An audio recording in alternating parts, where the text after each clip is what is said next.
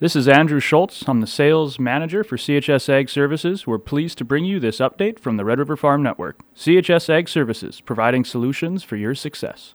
Good morning, Farm News on the Red River Farm Network. I'm Don Wick with Randy Coonan in studio. We'll have updates from Whitney Pittman and Sierra Doctor as well. An upper-level weather system is moving across North Dakota and into northern Minnesota today and on into this evening. The National Weather Service is forecasting another 1 to 2 inches of snow north of a line from Valley City to Fargo to Wadena. The region will settle into a week of very cold weather. By midweek, overnight lows will be approaching 30 below zero as an air temp for far northern North Dakota and Minnesota.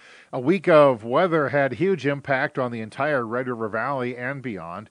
In those types of events, hauling livestock can get tricky as well.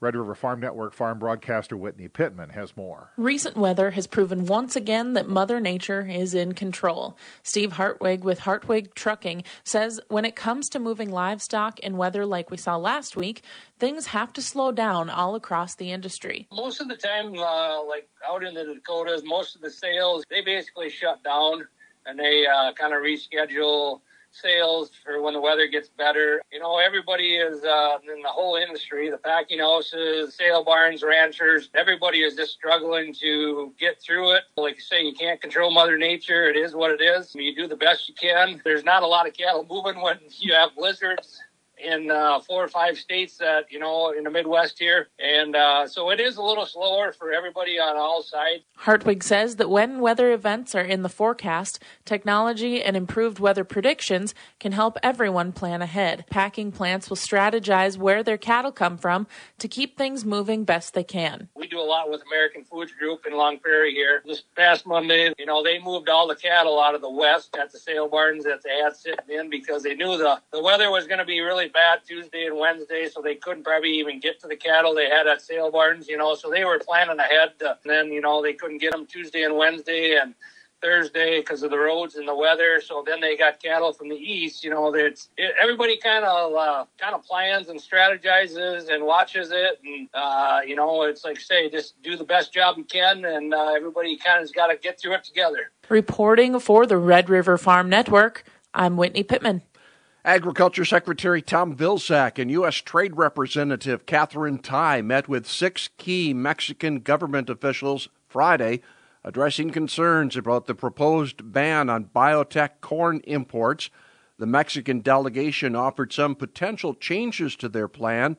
Vilsack and Tai said they will review those proposals. In an editorial written for the Sunday papers, former House Ag Committee Chairman Colin Peterson warned about Mexico's proposed ban on GMO corn. Peterson said the White House needs to head this problem off before serious damage is done. The ban is expected to start in 2024, and it would impact 90% of the U.S. corn sent south of the border. In an early look at cash flows for 2023, the farm financial situation still looks positive. With current price projections and normal yields, Minnesota Farm Business Management instructor Josh Chosis is cautiously optimistic. For most farms that aren't highly leveraged, that didn't go out and spend top dollar and borrow top dollar for some additional things on the farm, you know, we're finding that the cash flows are still looking relatively positive. You know, and obviously that's very dependent on what prices they're able to lock in for 2023 or finally sell for 2023. But, you know, right now, and that's without really, the way I work those cash flows, I look at the 2023 year exclusively by itself. So kind of ignoring any money or any income or any, you know, working capital that may be coming in from 2022. Working capital has grown significantly in the past year. You know, I started in 2012 when we pretty much had similar situations of very high record prices on commodities, and it didn't take too many years before we were at the opposite end of the spectrum and farms were struggling and getting refinancing and cash flowing difficulties. And, you know, so we kind of use some of that education to kind of, you know, preface that, you know, use some of that equity, use it in a very good, productive way but there's some value to holding on to some of that as well, because we know we're heading into some times where we're going to need. The Environmental Protection Agency is expected to update its Waters of the United States rule this week. In the past year, EPA has received over 120,000 public comments and hosted 10 regional roundtable events. The Supreme Court also is reviewing EPA's jurisdiction under the Clean Water Act, and many lawmakers wanted the agency to wait for the court decision. This is the Red River Farm Network. Farm news on the Red River Farm Network. CoBank is looking at the factors that will shape agriculture and the marketing sector in the year ahead. Red River Farm Network farm broadcaster Sierra Doctor has more. An Outlook report from CoBank's Knowledge Exchange shows over the past half century, inflation above 5% has never been subdued without inciting a recession. CoBank lead industry analyst Ken Zuckerberg expects farmers' margins to tighten in the year ahead. So as we look in the year ahead, next year will still be a positive year from the standpoint of farm income, but we see margins coming under pressure. Producers and related industries may begin to show some financial strains due to a variety of factors, and these include skyrocketing production costs, steeper interest rates. As you know, the Federal Reserve just raised interest rates again yesterday. We see an elevated dollar, potential weakening of domestic and export demand because of falling economic productivity and real incomes abroad. Zuckerberg says the ag economy is in a good place, even with the challenges in recent years. Amidst the past couple of years, notwithstanding COVID and global economic slowdown and recovery and Russia's invasion, the U.S.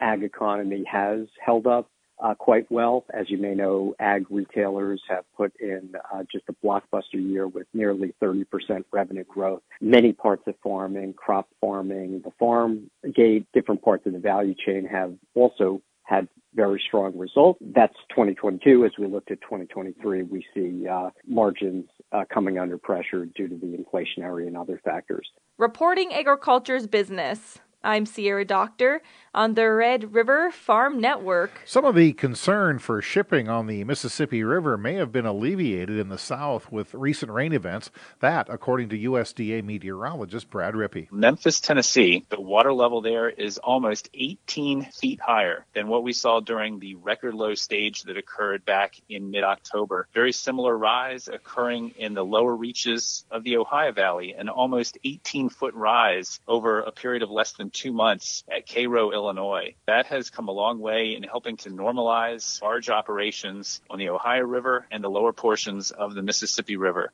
Rippey says cold temperatures and possible ice have still left some uncertainty, though, in the north. There are still some low water concerns. And until this most recent storm hit, we had seen the river level, the Mississippi River at St. Louis, drop almost as low as it was back during October. Now, we did get a slight bump from this most recent storm, but as cold weather descends on the country, and especially the northern part of the country over the next few days, that could help to cut inflow due to ice formation and frozen soils. So we will have to continue to watch low river levels north of Cairo, Illinois, where the Ohio River enters the Mississippi. So effectively from St. Louis northward, still dealing with low river levels in that area. North Dakota Governor Doug Burgum will deliver his 2023 State of the State address on January 3rd. The governor's office has released a reflection on the past year. Accomplishments include the expansion of the soybean crush industry in the state, the startup of the North Dakota's first carbon storage project, and the groundbreaking for the Grand Farm project in Castleton with the investment in autonomous agriculture technology. South Dakota Farmers Union's annual convention in Huron wrapped up Friday.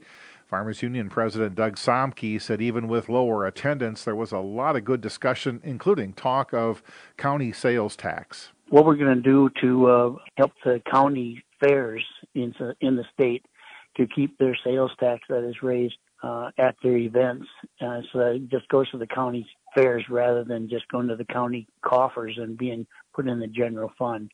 That's been an issue that we'll probably also expand that to the state fair, because that's been an issue for the state fair for a number of years. Russia is bombing Kyiv with dozens of kamikaze drones today, hitting critical infrastructure at the Ukrainian capital city. This is Russia's third air attack on Kyiv in just 6 days. Crimea reporting over 500,000 tons of wheat to Syria this year exported. That's 17 times higher than any previous year. Crimea was annexed by Russia in 2014, and Ukraine claims this is Ukrainian wheat that was stolen by Russians. If true, it would be one way for Russia to avoid the current trade sanctions. This is the Red River Farm Network. Welcome to Inside Agriculture on the Red River Farm Network. Much needed rain is in the forecast for Argentina this week. World Weather Incorporated expects good coverage, but the rains will likely be concentrated in central and western parts of the country. There will be some partial relief from this ongoing drought, but it does not change the long-term trend. U.S. Commodities President Don Rose says thin market action is allowing the grains to drift lower. It's a market that seems like slower and lower is what we're doing here so far, dropping down to new ranges lower on the corn, and wheat and oats oversold just can't get a footing here yet, but can't go down either right now. And Rose says the grains have been drifting lower in a downward trending channel for several weeks. So what we're really saying is we're inching ever so close to a crop in South America, and basically, we think that the export pace is just going to really switch to South America on soybeans by China. And, you know, Russia just keeps selling wheat below the world market. Their stocks are 34% over a year ago, and it feels like it. They keep clearing the wheat, keep pressing it. According to the USDA potato stocks report, 258 million hundredweight of potatoes were held in storage as of December 1st. That's down 3% from 1 year ago. The potatoes held in storage account for 65% of the 2022 production nationwide.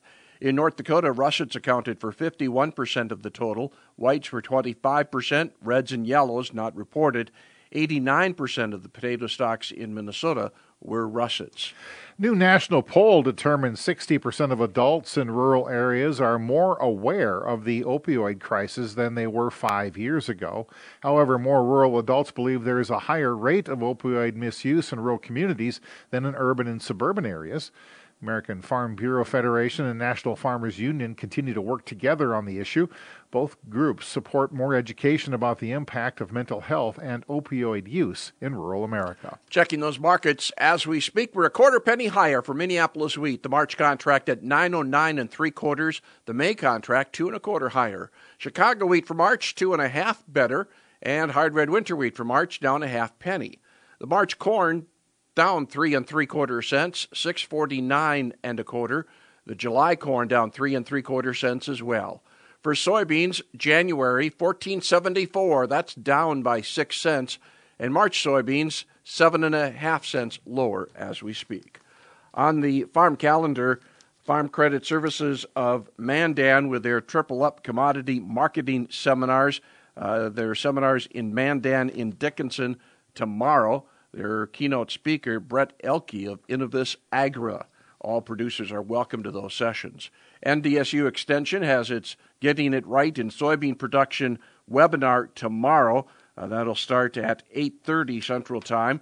They'll have a similar Getting It Right in Dry Bean Production virtual meeting on Wednesday of this week. Again, contact your county office for more details about those Getting It Right seminars that are on the agenda. Have yourself a great day. Stay warm if you can. This is the Red River Farm Network.